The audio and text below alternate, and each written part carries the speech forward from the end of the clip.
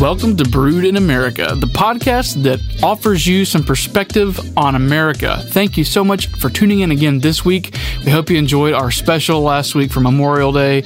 We had a lot of fun making that episode, had a lot of good feedback from that, and had one of our record weeks with that episode. So thank you so much for tuning in. We're looking forward to another exciting episode this week that you do not want to miss. We have a great coffee that we're going to try today, as well as offer a little bit of commentary on some political events from the past week. So strap in and let's get going.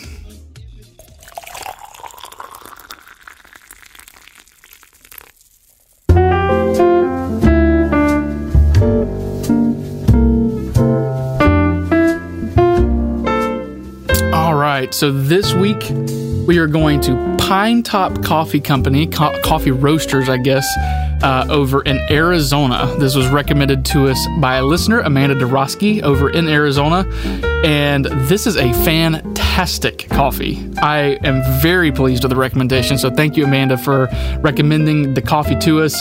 I am sipping on the Navajo blend today. So a couple things about this coffee that I like. Number one, it's hearty. And what I mean by that is there's a lot of coffees out there that you can brew and brew and brew as dark as you want, as bold as you want, as heavy as you want with grounds, and it never seems to get, for lack of a better term, fuller. It doesn't get thicker in the flavor. It always tends to just get more bitter. This coffee's not like that. You can brew it exactly at the rate that you normally would, and it is just packed with flavor. And it's not like it's a flavored coffee. It tastes just like just regular coffee, but it's just bold. It's not even like a bold like as in a dark roast. It's just a very hearty flavor is the best way I know how to explain it. It's the difference in like a Lunchable and going to Longhorn's Steakhouse. Like it's got some meat to it. It's a great coffee. And a couple of cool things about this. So one, their coffees, it looks like to me on their website, all of their coffees are named after American Indian tribes, which is really cool to me. I know a lot of people these days are running away from, we don't want to name things after Indians because we might offend them. And so it's really refreshing to me to see a company, I don't know about their politics, don't care about their politics, but it's refreshing to me to see a company who is honoring American Indians and their heritage, and quite frankly, American heritage, by naming their coffees after some American Indian tribes. It wasn't that long ago. We had Pontiac Car Company. We had the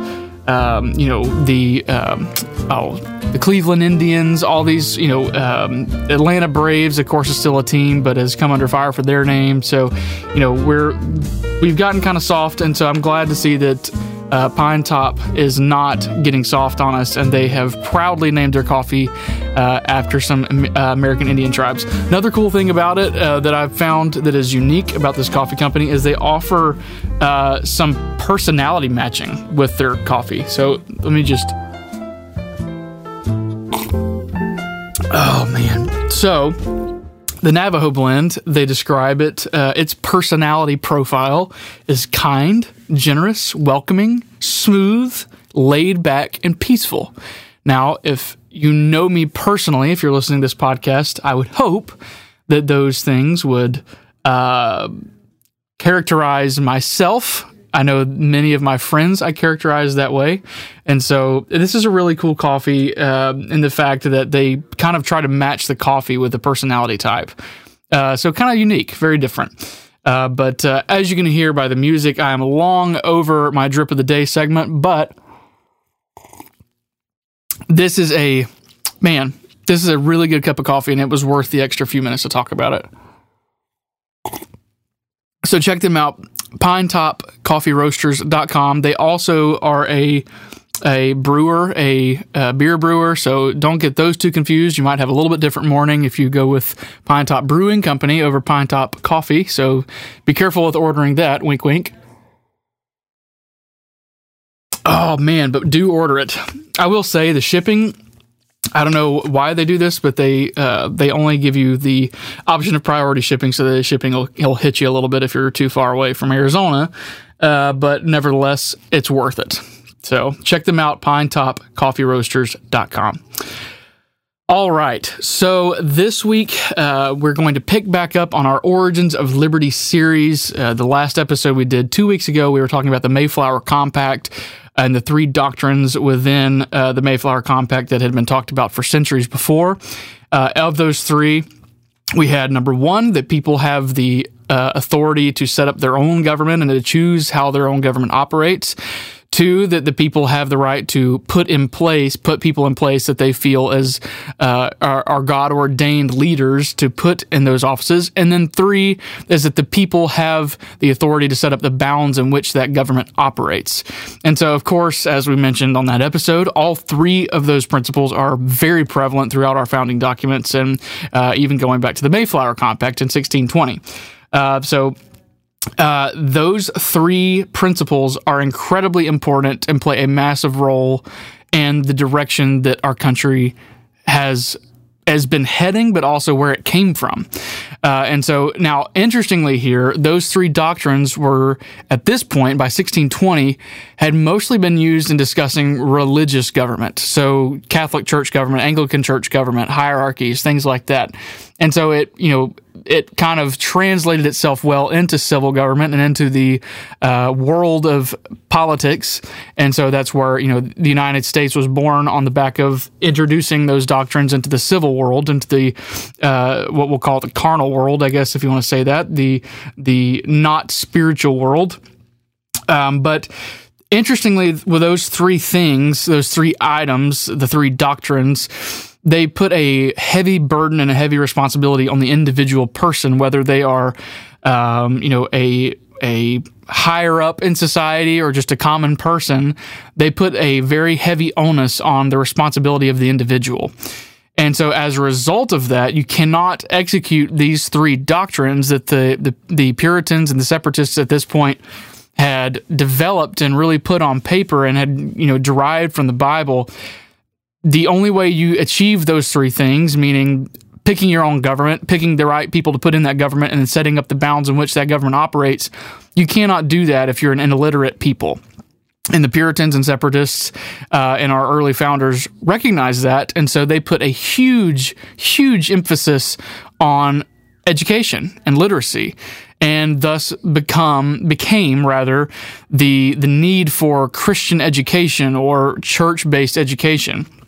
And we saw that for really hundreds of years in this country, and we still have it. It's very, very prevalent in the United States today, where you have Christian schools. Ironically, now it's predominantly Catholic churches, and the reason I say ironically is, in the mid 1800s, late 1800s, we actually had a movement to keep Catholic influence out of public schools and to keep Catholic doctrines out of schools. And there was a giant movement after the Civil War that was pushed by many, many higher-ups like Ulysses S. Grant and several others, where it was an all-out assault, really, if you will, on the religious liberty of the Catholic Church. And so, never mind your personal beliefs and convictions on doctrine and things like that, just from a standpoint of freedom of religion, it's interesting to see that lapse in our American judgment in the late 1800s. There was attempts. Their whole reason that public schools were initially brought about was to help keep funding away from Catholic education, which is it's a fascinating study. I encourage you to take your time and go through that and do some learning on, the anti-Catholic movement of the late 1800s and really even in the early 1900s. And that really, truthfully, that didn't go away until around the 1950s and 1960s. John F. Kennedy being the first Catholic president we ever had really kind of broke the back of the anti-Catholic movement. And Catholicism has been growing, by leaps and bounds in the last several decades in the United States. And so I think a lot of that is a result of, society, and the attitude of society and their overall perception of Catholicism.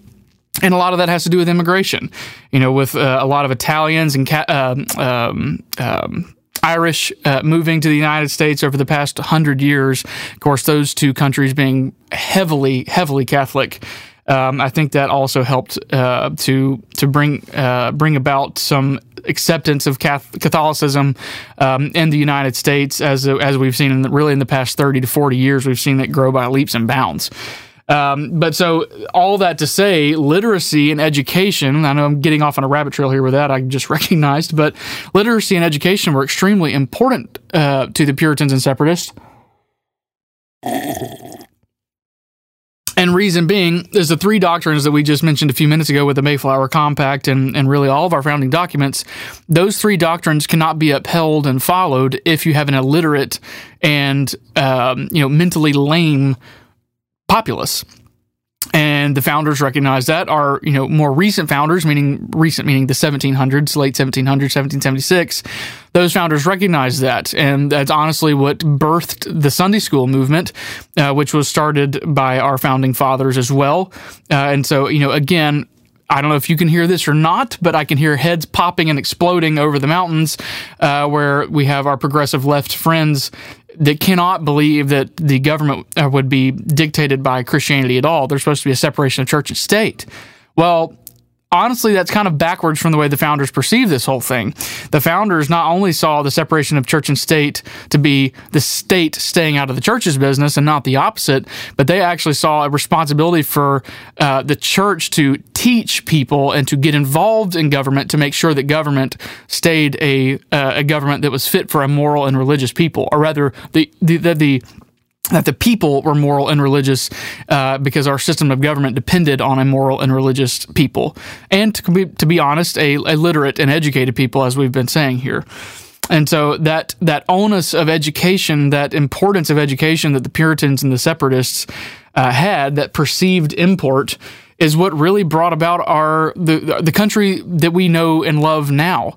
The Bible says that wherever your treasure is, your heart is also. If you look at the United States budget, and I'm paraphrasing there, forgive my lack of clarity on my scripture, but if you go through the federal budget now, far and away is our budget. One of the biggest spends in the U.S. federal government is education, the Department of Education.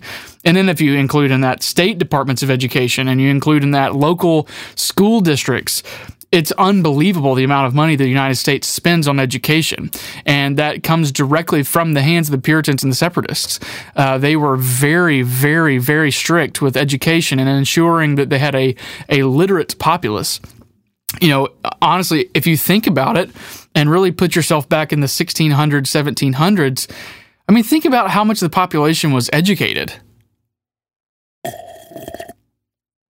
And then think about the fact that we had so many people in our founding that were not idiots. They were all brilliantly educated and extremely smart. If you read their writings and their understanding and grasp of not only the English language, but of archaic texts and reading, Plato and Aristotle and all these people, and having a firm grasp on reality and where the human race has come from and where we are headed, and an understanding of the Bible, it's shocking to me.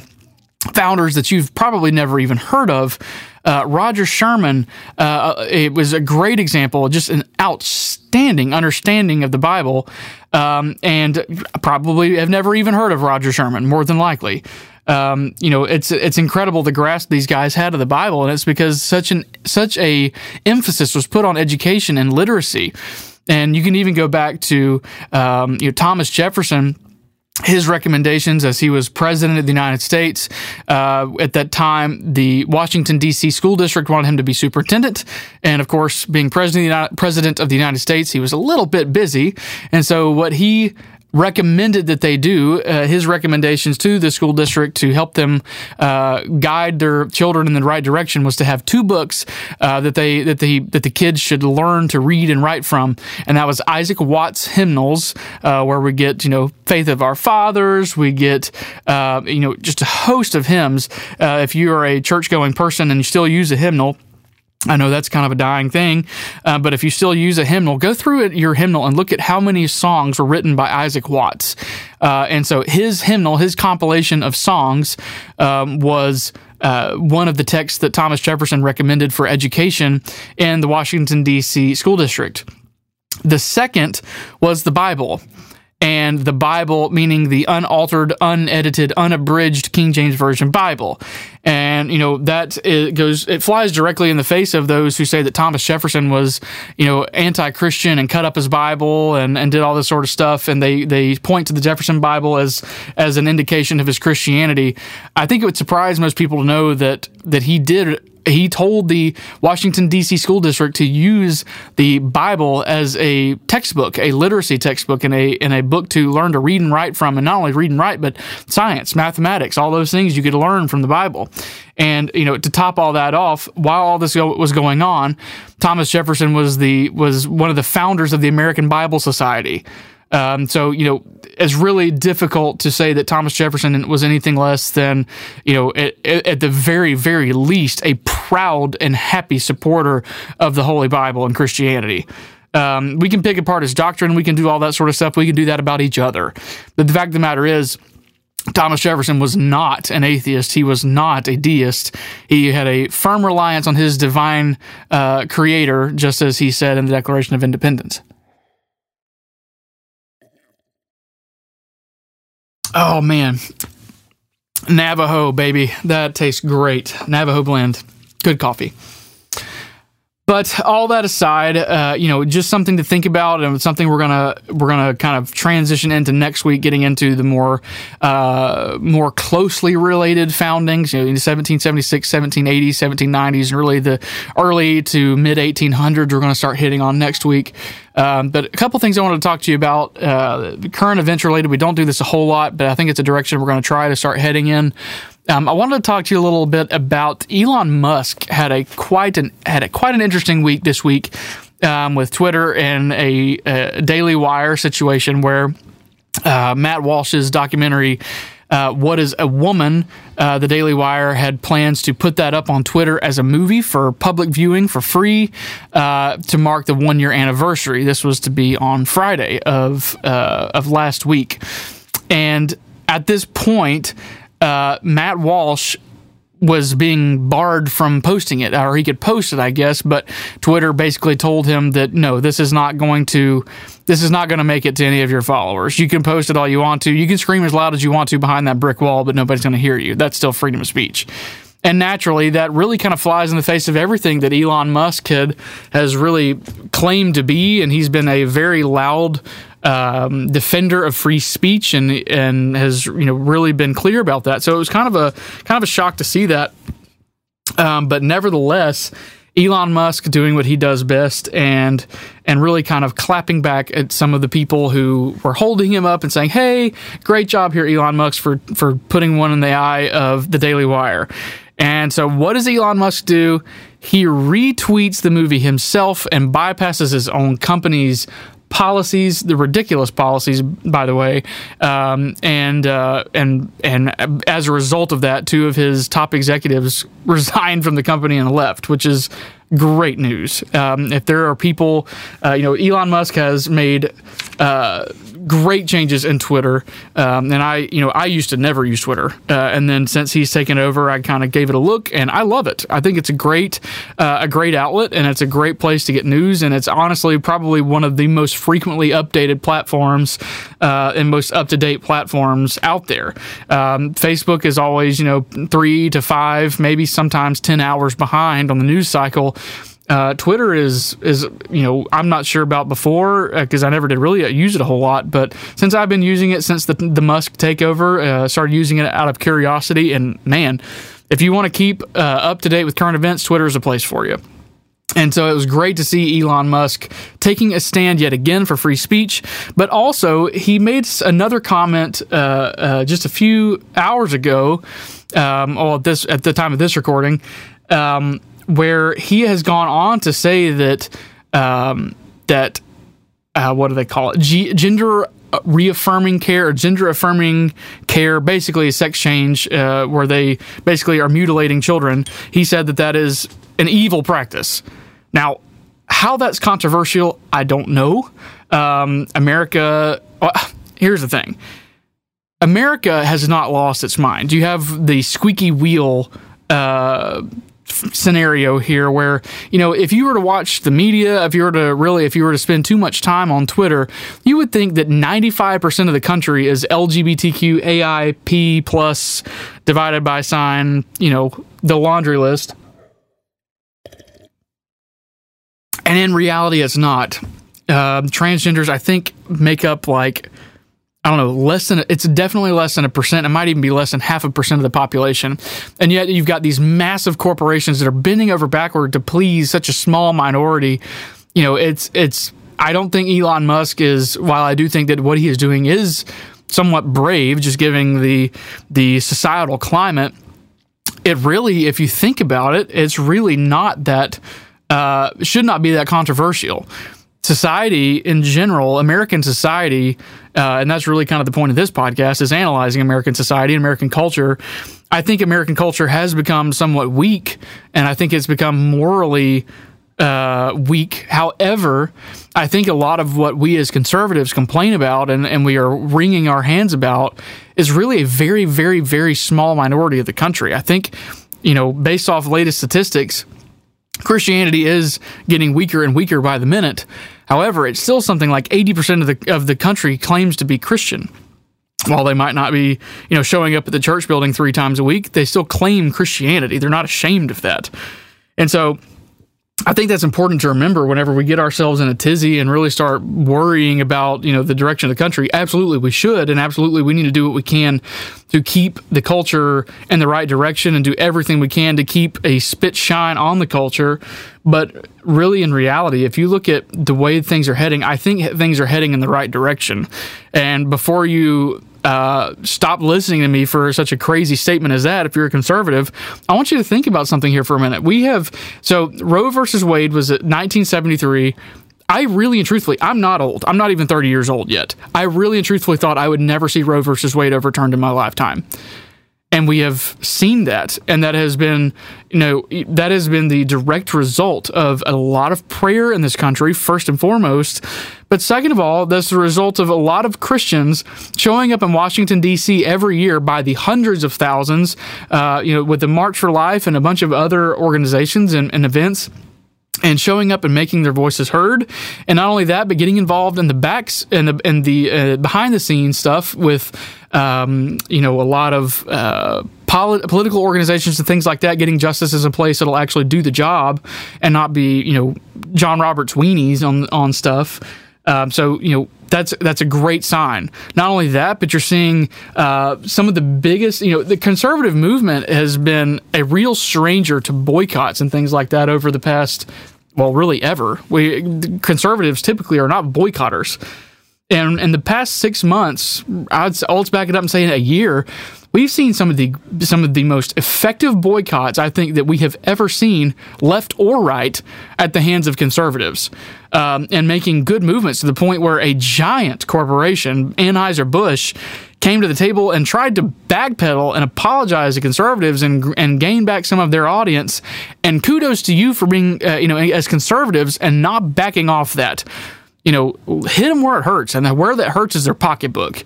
All these companies, Disney, Anheuser-Busch, Bud Light, and specifically Bud Light, Target, hit them where it hurts. They are kowtowing and bending to appease elitists, not the common people. And they should be penalized for that, 100%. I am not one of these conservatives that think that, a boycott is an ignorance of the free market.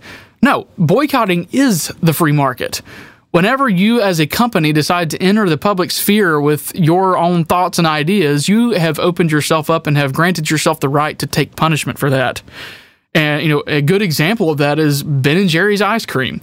We've known for well over a decade that Ben and Jerry are wildly anti-Semitic. And you know what? The consumer makes that choice when they go there. They know that Ben & Jerry's aren't hiding that fact. They've been very outspoken on that. And so, it's not an ignorance of free market principles to boycott. I think that's a very useful tool. And you saw that work in the civil rights movement back in the 60s. You saw it work with women's suffrage back in the 20s. So it's a very useful tool. And just as your neighbor, as your fellow conservative, stick it to them.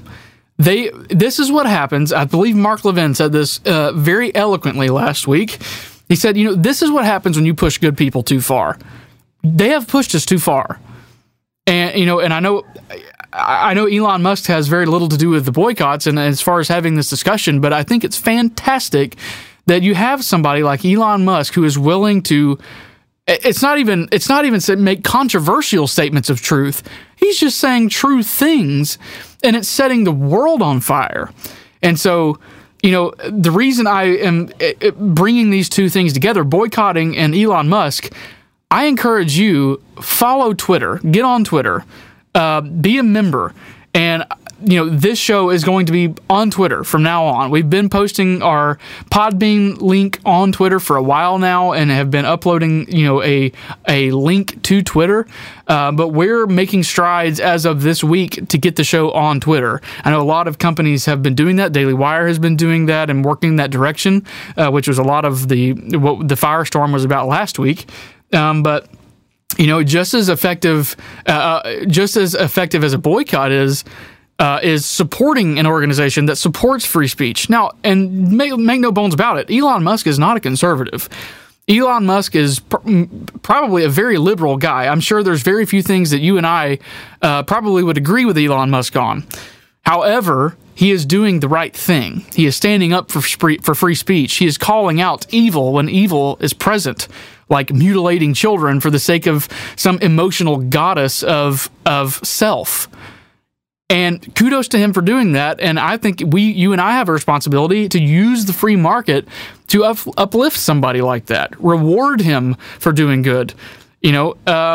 Twitter has payment options now, subscription options now. Blue check mark, the blue check mark verification process. All that is a pay to play thing now, which is great.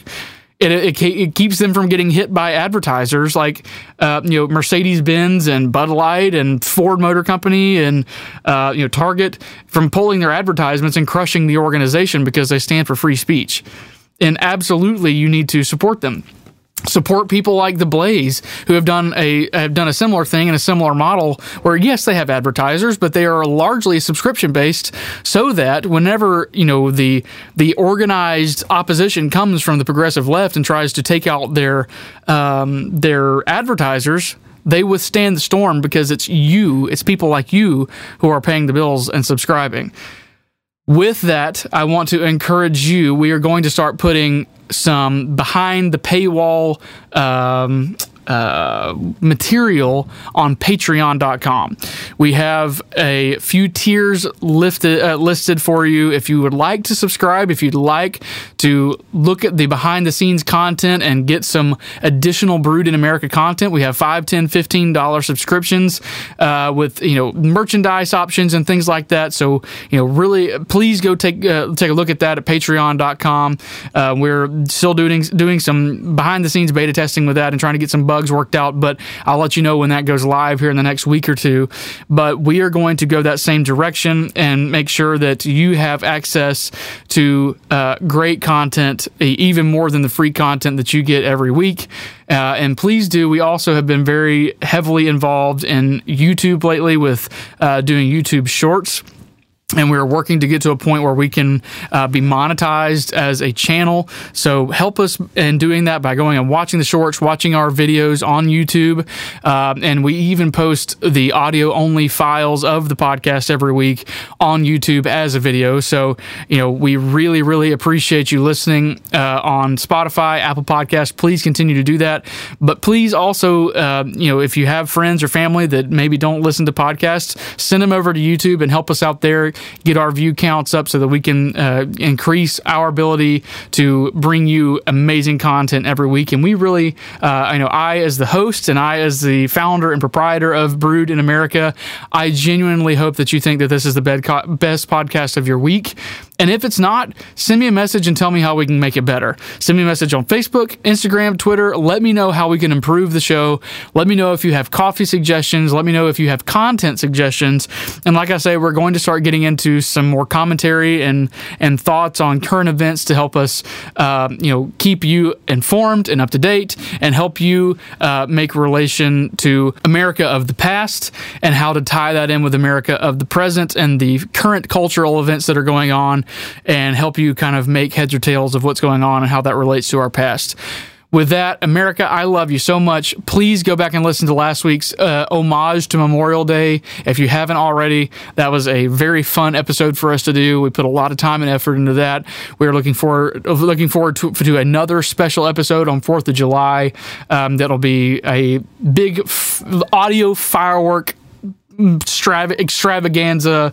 It's going to be a really good, fun episode. So be looking forward to that. And in the meantime, go back and check out our Memorial Day episode from last week. Again, America, I love you. Check out PineTopCoffeeRoasters.com. Order a bag of Navajo coffee, but only if your personality is kind, generous, welcoming, smooth, laid back, and peaceful, such as your host, Gordon Michael Porter. But if you have another personality type, they have another coffee for you that matches your personality type. So go check them out, PineTopCoffeeRoasters.com.